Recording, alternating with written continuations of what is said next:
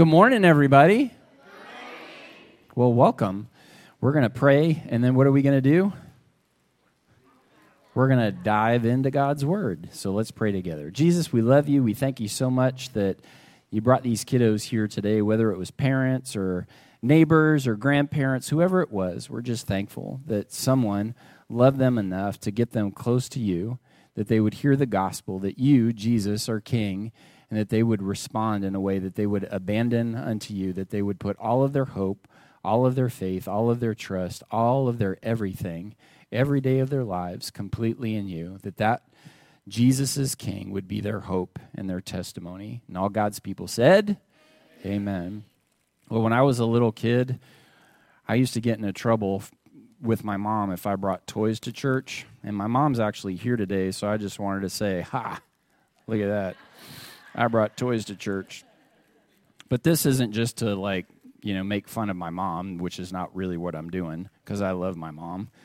I'm doing this because I wanted to ask you guys a question, and I wanted to ask you, when you think about these little figures, we got Hulk, and we've got Iron Man, and we've got Wolverine, and we've got Spider-Man, and we've got this other guy who's, somebody might get mad at me for mixing DC with Marvel, but we're going to go with it. The purists in our company, they might get upset. But this guy, that's Hawkman. And so they've got different powers, right? And so I want to ask you, if you could have any superpower, what would it be? What would your superpower be? Anybody, you can speak up. This is interactive. You guys nobody wants a superpower? What would your superpower be? That's a great one. Speak up. Come on. Some mental telepathy. Somebody said to be able to fly.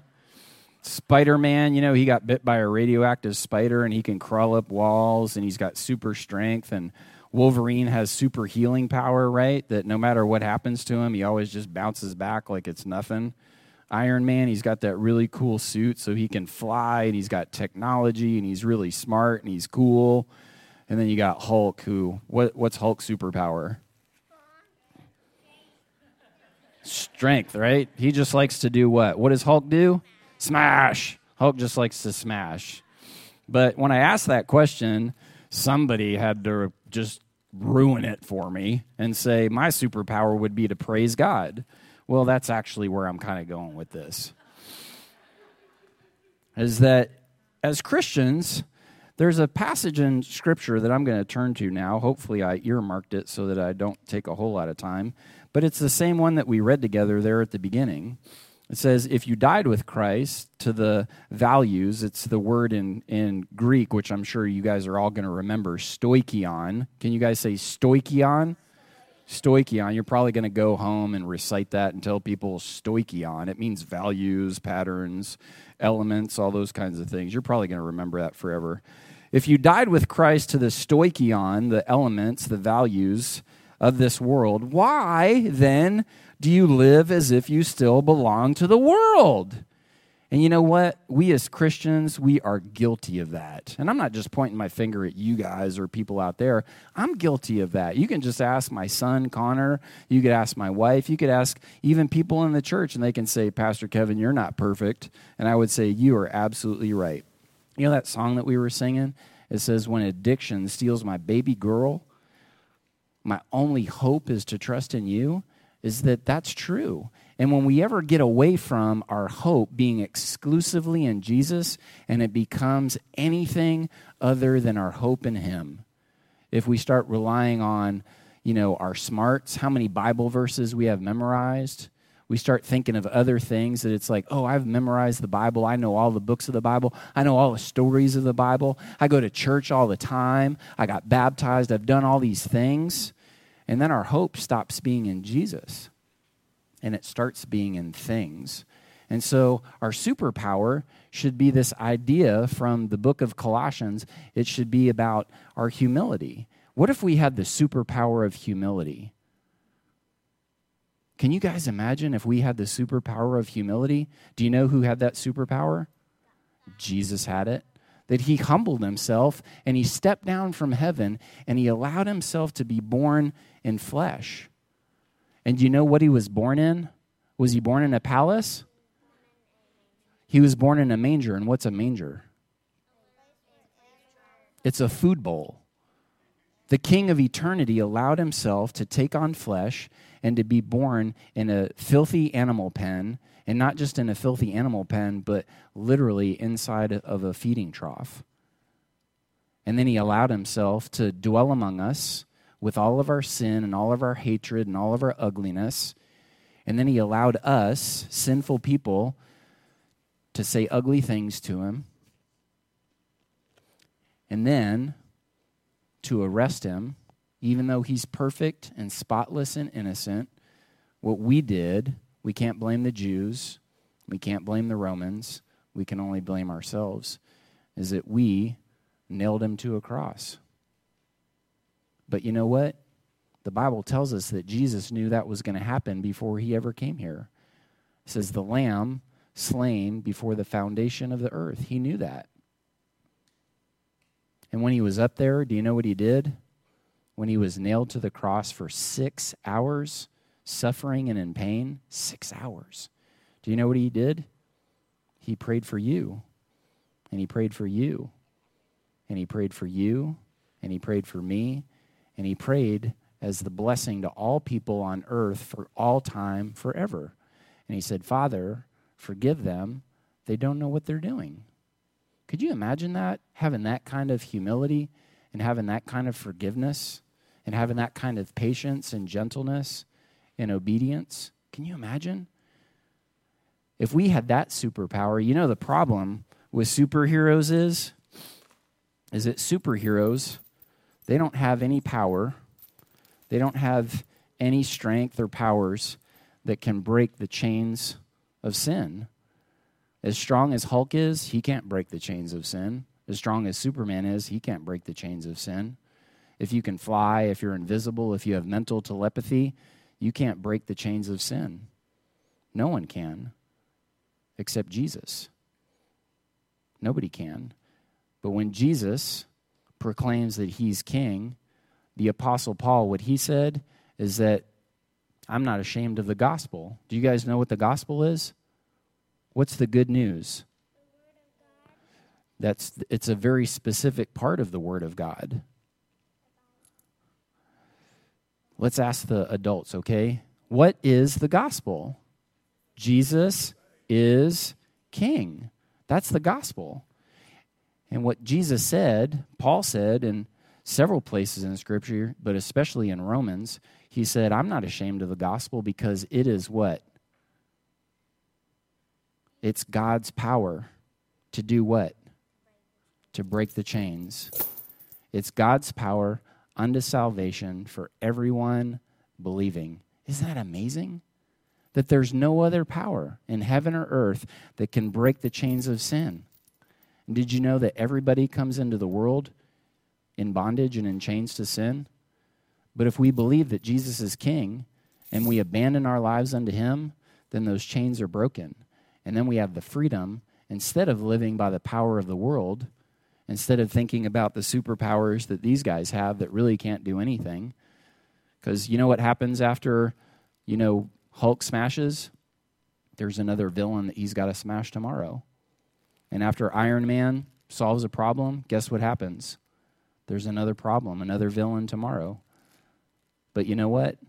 Jesus defeated Satan when he rose again on the third day. And so that's why we say Satan is the eternally defeated one. We already know the end of the story.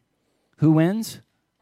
Jesus wins in the end. And if we identify with him, if we identify with Jesus, he breaks our chains, and then we get to live with him forever and ever. Not just in heaven, but here on earth too. Isn't that awesome? So let's pray together. And we can ask that maybe there's somebody here today that hasn't called Jesus their king. Maybe they've said it with their lips, but they've never truly believed it in their heart. And what Jesus said is that our unity, our testimony as the bride and body of the church, that has the power to break people's chains. Isn't that amazing? Let's pray. Jesus, we love you. You are king. That's a truth, not just because we say it or we believe it. That's just reality. Jesus is king. That's the good news. And so, Jesus, we pray today that through our testimony as a church, through the word being proclaimed, our love for one another and our unity, that would be our superpower, that would break the chains of sin in people's lives here today, and maybe people who are hearing out there in the world as this message goes out. We love you, Lord Jesus, and all God's people said, amen. Well, good morning, everybody. The only reason I'm behind the podium is I'm scared, so I can hide behind it a little bit. I think Sophia asked me if I was nervous. I'm like, no, I sing, but I am nervous. I think I'm nervous because I sure don't want this to be my testimony. I know it says John's testimony, but it's a testimony to a loving Savior, Jesus Christ. And I guess no matter what I say, I want you to know that my testimony is that Jesus Christ's blood covered my sins. So whatever I might say, and I might say it wrong or misquote something, I want you to know it's all in the whole premise is that Jesus Christ's blood covered my sins. So, man, I have loved hearing the other two testimonies. I don't know how y'all feel about hearing other people's testimonies. But so I'll share mine. So I was raised in a Christian home, which is an awesome thing. And I heard all the Bible stories. From the day I was born, my mom was probably telling me Bible stories. And so my dad's a Christian school teacher, so he took my older brother and sister off to school. And I had Mom all to myself. And every day she would tell me Bible stories.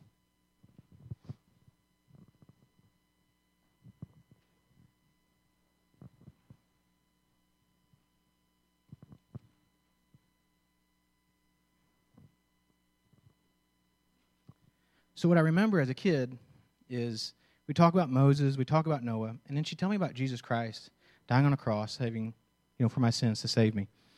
And I was a young man. I was 4. I wasn't very old. At the same time, though, I remember telling my mom one day, well, Mom, if I died right now, though, I'd go to hell. I need to get saved. And she's like, well, you know what? You should wait till your dad gets home. This is a really important thing that a dad would lead his son to the Lord. It'd be a precious moment. And as a 4-year-old, I looked at my mom and said, but Mom, if I died before Dad gets home, what then?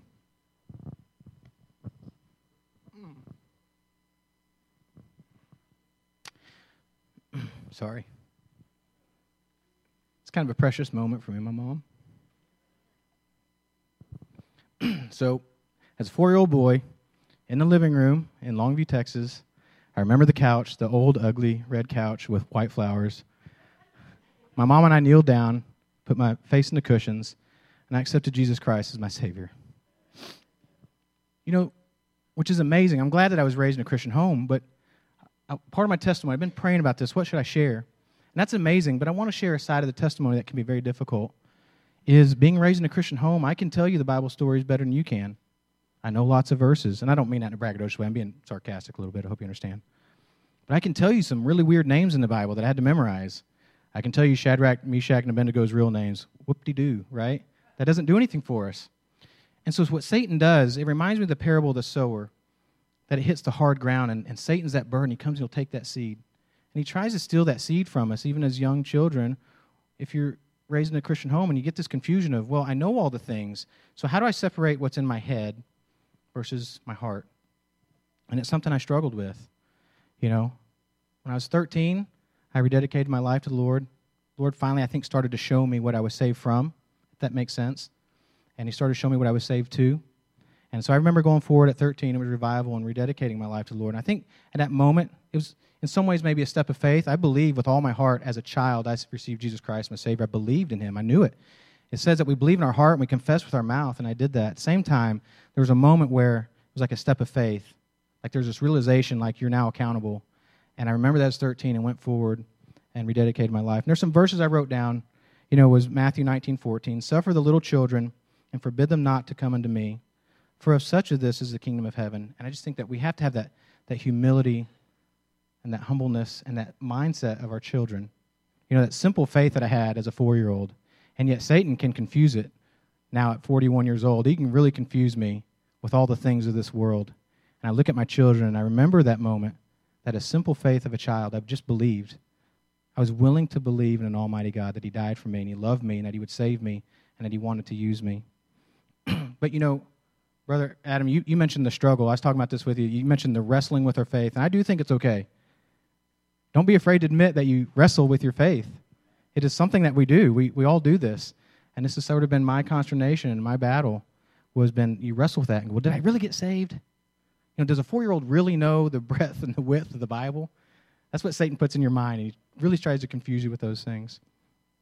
So here's some verses. There's lots of verses, but I wanted to read you some verses that I feel like the Holy Spirit has spoken to my heart and solidified what he did in my life and his grace and his love for me. Romans 10:9, that if thou shalt confess with thy mouth that the Lord Jesus and believe in thine heart that God hath raised him from the dead, thou shalt be saved. For with the heart man believes, and with the mouth confession is made. What a great verse. Ephesians 2:8-9, for by grace are you saved through faith, and that not of yourselves. It is the gift of God, not of works, lest any man should boast. And then the other part of this is our growth and our sanctification. So when you wrestle with it, I think part of that is the Lord starts to sanctify and work in your heart, and you start to bear those fruits of the Spirit. And I believe that's sort of that relief from Satan that you're not saved, or that wrestling with what you have in your life. So Matthew 7:21, not everyone that saith unto me, Lord, Lord, shall enter in the kingdom of heaven, be he that doeth the will of the Father which is in heaven. And one of the best things that we can do after we give our life to Christ is not stop there. And I agree with Pastor Kevin. One of the things that we've done, and we've hurt ourselves in the church, is we believed in personal salvation. We just stopped there. But he that does the will of the Father, and that there would be those works of the Spirit in our life, right? There would be those things that we can see that the Holy Spirit can testify back to us and say, no, you are firmly planted by the rivers of water that brings forth fruit in its season, and the Holy Spirit can help us with that. Because trust me, this is a spiritual battle. This is not a physical battle. We wrestle not against flesh and blood, but against principalities. And then I want to read 2 other verses, and I have them on my phone just because they're long, but Hebrews 6:4-6, for it is impossible for those who were once enlightened and have tasted of the heavenly gift and were made partakers of the Holy Ghost and have tasted the good word of God and the powers of the world to come, if they shall fall away, to renew again unto repentance, seeing they crucify to themselves the Son of God afresh and put him to an open shame. I truly believe that God shows us, the Holy Spirit speaks to us and shows us the salvation he gives us. The Bible says that no man can pluck us out of his hand. And I still remember, when I was a kid, I don't know if it's the right example or not, but I still remember I went up there, and John Abraham was a really big man, and he's like, okay, John, I was his example. He's like, all right, hold this in your hand. So I held it in his hand, or I held a key or something in my hand. He's like, okay, that's salvation. But the Bible says that God then wraps around Jesus Christ's hands. And so he puts both his big bear paws around my hand, and he dares any other 7-year-old boy to come get that key out of my hand. Right? And that's our salvation. God gives us an assurance like no other, and it cannot be stolen away by anything or anyone. And one last verse I'd like to read. Oh, sorry.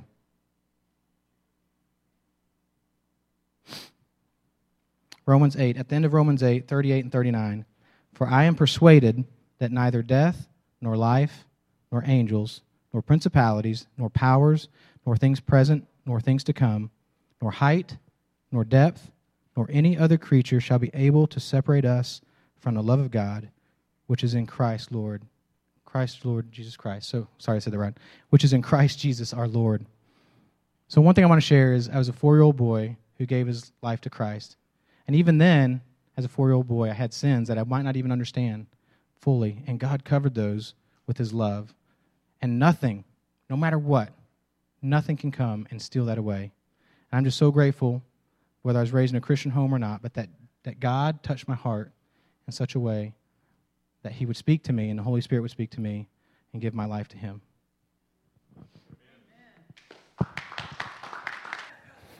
We do not typically play fight videos before every sermon, but it just seems a little crazy, doesn't it? It seems a little strange, a little odd, a little weird that someone would seek to obliterate another human being, right? To knock them out with a head kick, to choke them out, and then to raise their finger, pointed heavenward and say, first off, I just want to give thanks to God. It seems strange. You may not think so, but it is. It's strange. It's odd. But before we rush to judgment, I think we need to recall what Jesus said, his words from Matthew 7:22, where he said, for with the same judgment you pronounce, you will be judged, And with the same measure you use, it will be measured to you. I don't know about you, but to me that's a scary thought, because I am one incredibly judgmental person. It's not just a scary thought, though. It's also a powerful truth. The Apostle Paul in 2 Corinthians 13:5 said that we need to examine ourselves to determine whether or not we're in the faith, right? We've talked about that the last couple of weeks as we're in this sermon series, King Jesus, He's our testimony. But I wonder if we're guilty of something very similar, if not the same, as the fighter who just demolished an opponent, points their finger heavenward and says, first of all, I just want to thank God for my triumph, my destruction over another person, another group. In Scripture, Joshua chapter 5, you don't have to turn there, but you're certainly welcome to. The Israelites have been promised the promised land, Canaan, right? They're going into Canaan. After wandering in the desert for their rebellion against God, they're finally going in. Joshua's the new leader. The torch has been handed from Moses to Joshua. They send some spies in to figure out what's going on in this place called Jericho. And then eventually, they're right there. They're just about to go in to conquer the city of Jericho. And in chapter 5, verse 13, it reads, when Joshua was near Jericho, he looked up and saw a man standing in front of him with a drawn sword in his hand. Joshua approached him, and I could just imagine Joshua just a little cautious, a little leery of this guy standing there in front of Jericho. And the question came to his mind, are you on our side or are you on their side? And I think that's what we do. We say the very same thing to Jesus. Jesus, are you on my side? God is on my side. We even have songs that we sing about that. God is on my side. And I want you to know that God is not on your side. Maybe that rocks your world. Maybe that shakes your theology. Maybe it brings the house down. And it should. Because God is not on your side. We're either on His side or we're on the wrong side. See, because that's what Scripture says. The man, the one with the sword, replied in verse 14, neither.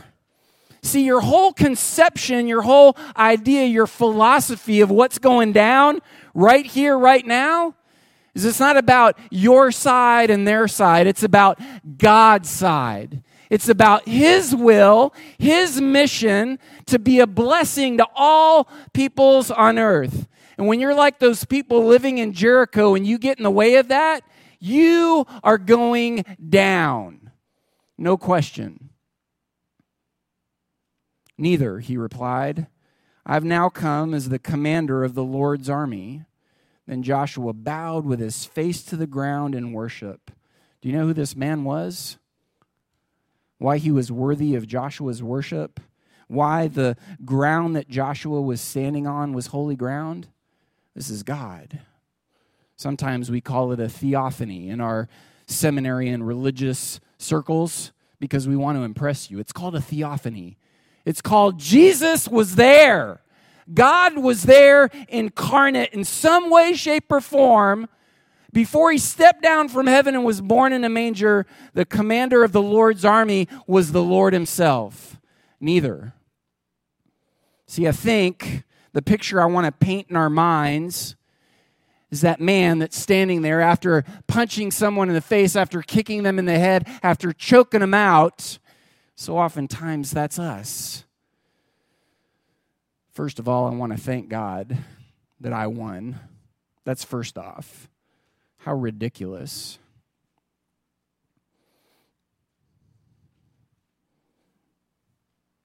At what detriment? In John 17, 20 through 30, we've covered this in the last couple of weeks. It's where Jesus is praying to the Father, right? Jesus is praying to the Father. Soon he's going to go to a cross. He's going to die for the sins of all humanity. That our hope and our faith and our trust is either in him as our King who died for our sins, or it's in nothing. Not in denominational pride. Not our little badge of honor. Not all the little scripture memory verses and the vests that we wear. When we go to heaven, Jesus isn't going to check to see if you have an Awana vest on. He's not going to ask you how many verses you have memorized. They're not bad things, but when our hope and our faith and our trust is in anything other than Jesus, that's what I love about that song that we sang. When addiction steals my baby girl and there's nothing I could do, my only hope is to trust in you. That was our only hope ever. And what we did is we strayed away from that and we started to put our hope in something else. And Paul wrote in Romans, he said, anything that does not come from faith is sin. It's sin. Jesus prayed for our unity, folks. He prayed that our unity within the body and the bride of Christ. But what we do is we say, we don't like those Presbyterians down the road. They're a little weird. We don't like those Methodists. We don't like those people of that other denomination. We don't like those people who left our church family because of... Your pastor's guilty of that. Guilty as charged. Let him go. Let him move on down the road. Let him find another church. Sin. And I'm sorry. Not just to God, but to you, church. I'm sorry. I've sinned. But there's forgiveness in Christ.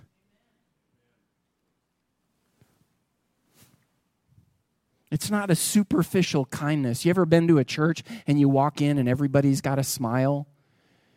And they're really sweet people and they're really nice. Golly, these people are really nice. And then you stick around for a month or two and you start to hear about the dirt and the ugliness, and that lady right there doesn't like that lady over there. That's why they're sitting on opposite sides. And that person over there doesn't like that person over there, and that family doesn't like that family. And that superficial sheen of kindness, once you kind of get past it a little bit, you start to see the ugliness, right? And that's the stuff that Jesus told those Pharisees. The outside of your cup looks nice, but on the inside, it's disgusting. It's filthy. See, because you want to look good, but your hearts are filthy. Filthy to the point that you want to send me to a cross and crucify me. But Jesus said, I'm okay with that. As a matter of fact, that's why I came. It's not a surprise. Historically, we throw down the gauntlet of what amounts to personal preference, carpet color, music style.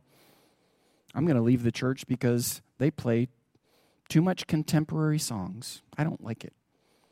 I want to go to a church where my preference, my hymns, my denominational distinctives, my brand of donuts, my flavor of coffee, my Bible translation. I don't like that the pastor comes up with his own. I don't like it. Wine versus grape juice. Church split. Until we've surrounded ourselves with what? Diversity?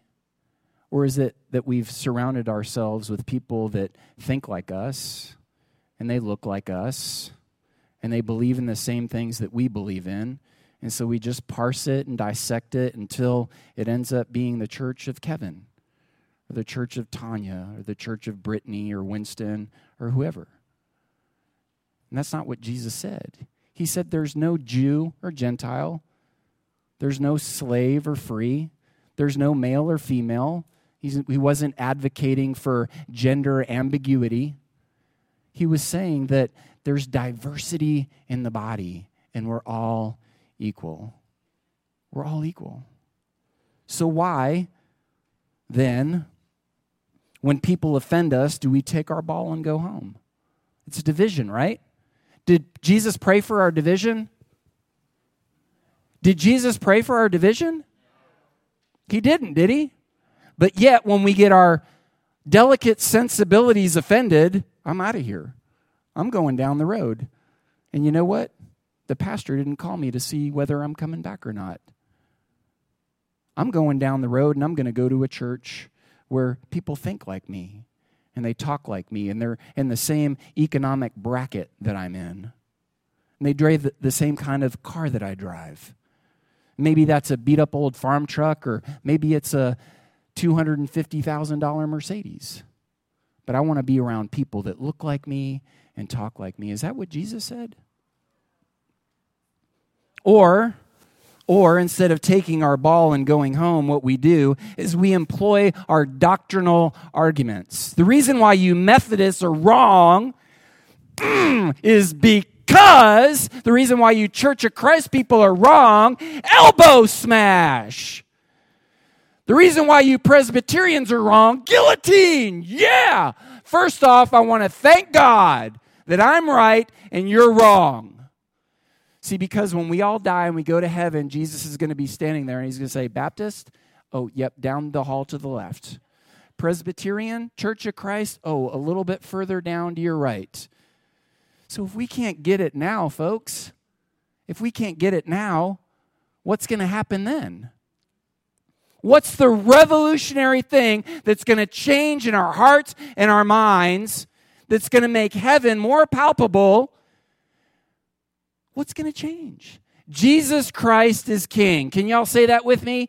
Jesus Christ is King. And if we can agree on that, and I'm not saying if you think your Jesus is a grapefruit, we're not in the same basket, right? Because there are certain people, certain groups that say, oh, I believe in Jesus too. But he's just not an eternal being. He's not the eternal Son of God. He's a created being, but we believe in the same Jesus. No. There are certain things that we're not going to let go of, like Holy Trinity, right? We're not going to let go of the fact that we're all sinners because the Bible says that. We're not going to let go of the fact that Jesus' death on the cross is the only thing that brings us redemption. We're not going to let go.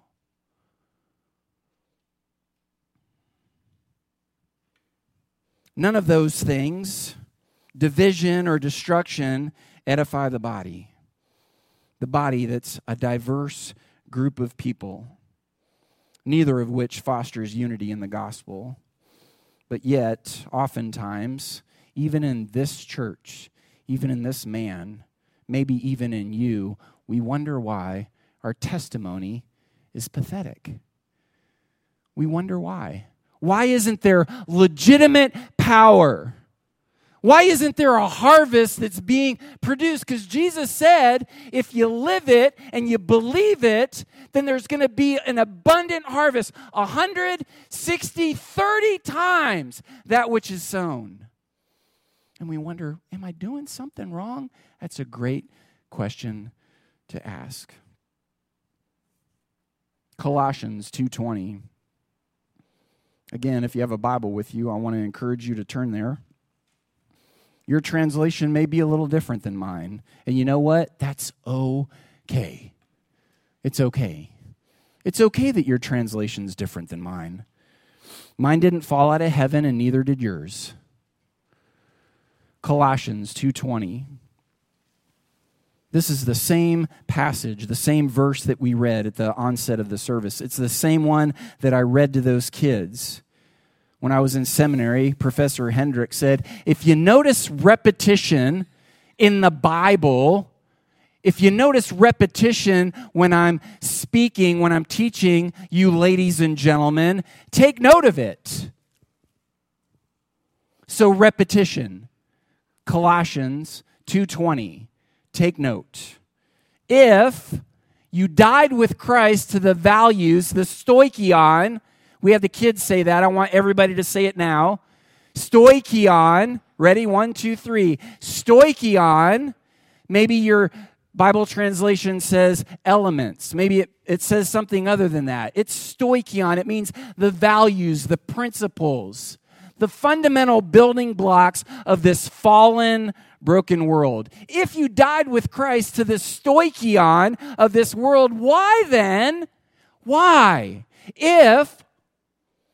If the first part is true, if you died with Christ, then why do you live as if you still belong to the world? Why? Do you want me to tell you? No? No response. I'll tell you because you guys asked after I coached a little bit. There's only two viable answers that I can come up with. I'm not God. I'm just pointing that out, and I don't play him on TV. There's only two viable options that I can conceive. Either A, we still belong to it when it says, go back please, why, if you've died with Christ, why do you live as if you still belong to the world? A, we either still belong to the world, we've not been born again by faith, we're still holding on, we're still putting our faith and our hope and our trust in something other than the good news, the gospel, Jesus is King. That's A. Or B, we've abandoned our roots. We've forgotten grace. Anybody here ever guilty of that? You don't have to raise your hand, but I am. I've been guilty of that. Even today. We've turned our hope of salvation into a works-based religion. We're proud of our abstinence from fill in the blank, right? I even tell people, I'm a good Baptist. I haven't had a drop of alcohol ever. I haven't had a drop of alcohol in whatever. Why are we telling people that? Do we want a medal? Do we want an award? Or do we want to proclaim the gospel? Hey, you know what, Mike? Jesus is King, because Paul says that the gospel is the thing that's God's power unto salvation for everyone believing. That is the power of God, and that's it. But what we do, so oftentimes we forget grace, we forget the gospel, and we put our hope in something else until God lovingly rocks our worlds.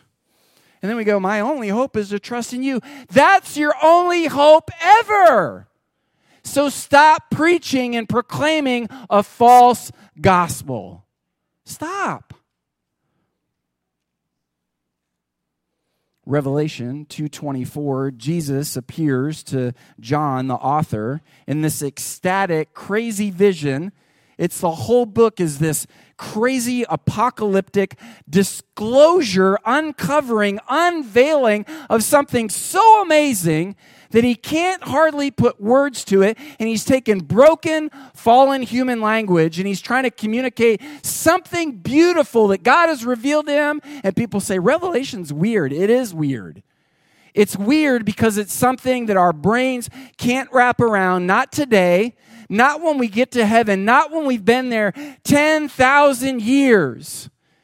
We still won't be able to communicate the breadth, the width, the height, the love of God. We can't. And so when you read Revelation, if you say, oh, I got it figured out, you're a liar. You're a liar. You don't have it figured out. But I'll tell you something that Jesus said. I know your deeds, your labor, your perseverance. I know that you cannot tolerate those who are evil. You've tested and exposed as liars those who falsely claim to be apostles, sent ones. Without growing weary, you have persevered and endured many things for the sake of my name. That sounds pretty good, doesn't it? Boy, howdy. Kind of straighten my shirt up, and Jesus is impressed with all the things I've been doing, John. How about that? Oop! And then Jesus says, but I have this against you. See, you went and you put your hope in all of these things, all of these externals, all of this stuff. But Jesus says, I've got this against you. You've forsaken. You've abandoned your first love. And the Savior of the world is standing there, and I imagine, you've forsaken me. You think that what you're going to do is you're going to tell something to someone about the stuff that you've been doing, and they're going to go, wow, how many millions have you contributed to missions? Wow, that's impressive.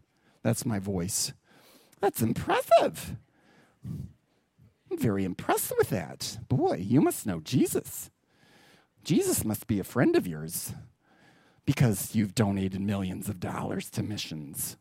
It's impressive. How many children are in your children's ministry? Wow, that's fantastic. You see, what we do is we put our hope in all of these externals. Ephesians chapter 2. I don't even need to preach on this. Thank you, John, because he covered it in his testimony earlier. But in Ephesians chapter 2, it begins and it says, and you were, what? And you were dead. Can anyone help me out what it means to be dead? Have you ever seen The Princess Bride? Billy Crystal? There's a big difference between all dead and mostly dead. Because when you're all dead, there's nothing you can do. But with mostly dead, they're still partly alive. And see, what I think as Christians, what we really think is we're not really dead. We're kind of like in The Princess Bride, we're just mostly dead. And so Jesus is going to be really impressed with me that I put my faith in Jesus. I have decided to follow Jesus. Have you? Or is it a gift of grace that even your ability to decide to be obedient is because of him? What are you hanging your hat on? What are you hanging your hat on? And you were dead in your trespasses and sins. Who's the you? Is that me? Who's the you? It's plural. He's not talking to one person. He's talking to the entire church in Ephesus. He's actually talking by the power of the Holy Spirit to all of humanity. And if you want to get into nuancing and parsing and dissecting and saying, well, our church doesn't believe in original sin. Well, our church does believe in original sin. Do you believe the Bible? Whether you believe in original sin or not isn't the issue. I believe it because it's in Scripture. But even if you don't, it says, you were dead. So at some point, and we believe that it's from the moment of conception, because that's what it says in Psalm 51:5. Surely I was sinful at birth from the time my mother conceived me. You were dead in your trespasses and sins. Your little child wasn't born an angel. They were born a child, the wrath of God, in which you previously lived according to the ways of the world, the stoichion, according to the ruler of the power of the air, that's Satan, Lucifer, the defeated one, the spirit now working in the disobedient. We too all previously lived among them in our fleshly desires, carrying out the inclinations of our flesh, even in church. This is my pet project, Pastor. I want to do this thing, and if you don't like it, I'm leaving.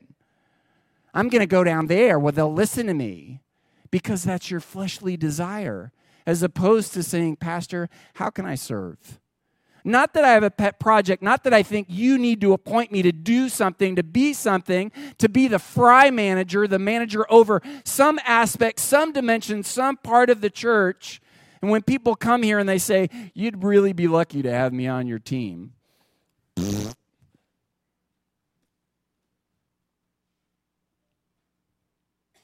Are you ready and willing to serve as a member of the body and the bride? How about if we start with scrubbing toilets? Well, that's beneath me. So Jesus, the King of eternity, took on flesh, was born in a manger, in a feeding trough, died for our sins. That wasn't beneath him, but there's something in our lives that's beneath us. Really? See, that's who we were. You were dead. And then in verse 4 it says, but God. Can y'all say that with me? But God. You, that's all of us, everybody, every person who ever was, ever will be, you were dead. Some people here today are still there, right? Some people are still there. Some people who are going to hear this out in the world, and we don't want them to say, oh, well, if I can't physically be there, if I can't agree with their denominational distinctives, if I don't have the same Bible translation that they have, I've got no hope. Because I'm stuck in my sin, because God can't forgive me. Wrong! But God, period. He could have just ended it right there. But he didn't, because we're dense. I'm dense. Not pointing my finger at you. He says, but God, who is rich in mercy, that's his covenant love, because of his great love for us, made us alive in Christ Jesus. Even though we were dead in our trespasses, you are saved by what? You were saved by, all together now, you were saved by grace. That's it. So let's take our hat that we're hanging on, something that we've done, some accomplishment that we've made as an individual, as a family, as a church, and we're going to take it off of that, and we're going to go and we're going to put it back over on grace, on Christ, our Savior, who died at Calvary just because. Just because.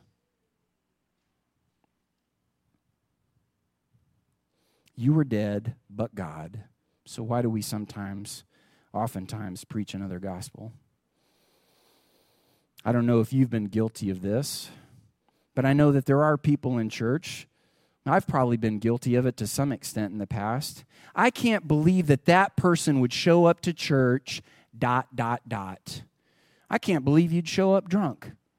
I can't believe you'd show up high. I can't believe you'd show up smelling or looking the way that you do. I can't believe that you'd come here with those tattoos exposed. I can't believe that you'd show up in the house of God, sinful, dirty, wretched you. Where do you want them to go? If they're not welcome here, where are they welcome? Maybe you don't remember this passage of Scripture. It's from Matthew 9:12. On hearing this, Jesus said to them, it's not the healthy who need a doctor, but the sick. I've not come to call the righteous. Who's righteous? Who's righteous? No one but God. No one. So Jesus isn't saying there's a category of people that I don't really need to minister to. There's a category of people who really don't need me. It's not what he's saying. He's saying that all of humanity falls into the category of sinner. You all need me. But some of you, Pharisees, Sadducees, teachers of the law, you think you got it all figured out because of your haircut, because of your nifty little hats, because of your tassels and your robes, because of the place where you worship, because of your Bible study, because of your translation of the Bible, because of the time that you meet on Sunday or Saturday night. Because of your distinctives, you think you got it. Jesus says, no, all sinners need me. That's why I came. Ephesians 6-10 to finish out that passage. He also raised us up with him and seated us with him in the heavenly realms in Christ Jesus, so that in the coming ages he might display the immeasurable riches of his grace through his kindness to us in Christ Jesus. Why did Jesus do us? Why did he do us that way? Why did he save us? So that he could lift us up and put us on an eternal billboard and saying, I love you. That's why he did it. Not so that Kevin can say, I was a pastor of a church in Poetry, so I probably need a special place over there. Jesus is going to want to kind of have like a extra little special spot in heaven for me. No. Are you obedient to the call and the ministry that God has given you or not? This fan is blowing my pages. It was my brilliant idea to put a fan up here, and it keeps blowing my pages, so I'm sorry. I got to turn back. For you are saved by grace through faith, and this is not from yourselves. Then why do we continually boast about what we do? Not from works, so that no one can boast. For we, that's not us, Poetry Baptist Church. That's not the Methodists. That's not the Presbyterians. That's not any other group. We who profess in unity in the gospel, Jesus Christ is King. If that's your profession, if you've confessed with your lips and you believe that in your heart and you've submitted to his authority and his reign and his rule and his will, not just for your life, but his will, period, you will be saved. And everyone that has that same testimony in unity, we are his poema. We are his craftsmanship. We are his handiwork, his masterpiece. The bride of Christ is Christ's masterpiece. Amen? I'm almost done. In Colossians chapter 2, we read that passage. If you died with Christ to the stoichion of this world, why then do you live as if you still belong to the world? There's a list of verbs in chapter 3. If you've been raised with Christ, another if, seek the things above. Set your minds on things above, not on earthly things. Put to death in verse 5 of chapter 3 what belongs to your earthly nature. Set your mind on things above. Set your hearts on things above. Put to death. Further down in verse 12, therefore, as God's elect, holy and dearly loved, put on hearts of compassion, kindness, humility, gentleness, patience, bearing with one another, forgiving one another if anyone has any grievance against another, just as the Lord has forgiven you. My sister Deborah doesn't deserve my forgiveness. She's wronged me. By the measure you use, Kevin, it will be measured to you. My mom and dad, they don't deserve my forgiveness. The measure you use will be measured to you. It's not about asking Jesus into your heart. It's about whether or not we truly live in grace, in unity, in the gospel, as the bride in the body of Christ. Verse 14, above all, put on love. Why? Above all, put on love. Because it's the perfect bond of unity. It's the thing that ties everything else together. And let the peace of Christ, to which you were also called in one body, rule and reign in your hearts, and be thankful. In the Gospel of Luke, chapter 18, Jesus tells a parable. I was just telling Connor this morning. Para, like parallel lines alongside. Bole, where parallel. Bole, what goes alongside life. That's what a parable is. Jesus says, it says in that passage 18, says he also told this parable to some who trusted in themselves, that they were righteous and looked down on everyone else. 2 men went up to the temple to pray, one a Pharisee and the other a tax collector. The Pharisee was standing and praying like this about himself. God, I thank you. I'm not like these other people. They're greedy, unrighteous, adulterers, or even like this lowly tax collector. I fast twice a week. I give 1/10 of everything I get. But the tax collector, standing far off, would not even raise his eyes to heaven, but kept striking his chest and saying, God, have mercy on me, a sinner. And then Jesus said, I tell you, this one went down to his house justified rather than the other, because everyone who exalts himself will be humbled, but the one who humbles himself will be exalted. We began today with a scripture verse, Colossians 2:20. If you died with Christ to the stoichion, the values, the principles, the stuff, the building blocks of the world, why? Why do you still live as if you still belong to the world? We said there's two answers, right? It's either because you still do or you've forgotten grace. You still do or you've forgotten grace. But the beauty of Christ Jesus and what he's done is that it doesn't matter whether you're in category A or category B. The cross covers it all, as John said in his testimony. So today, during this time of invitation, this time of response, how are you going to respond? If you found yourself in that category, maybe I've never truly given my life to God. Tell him that.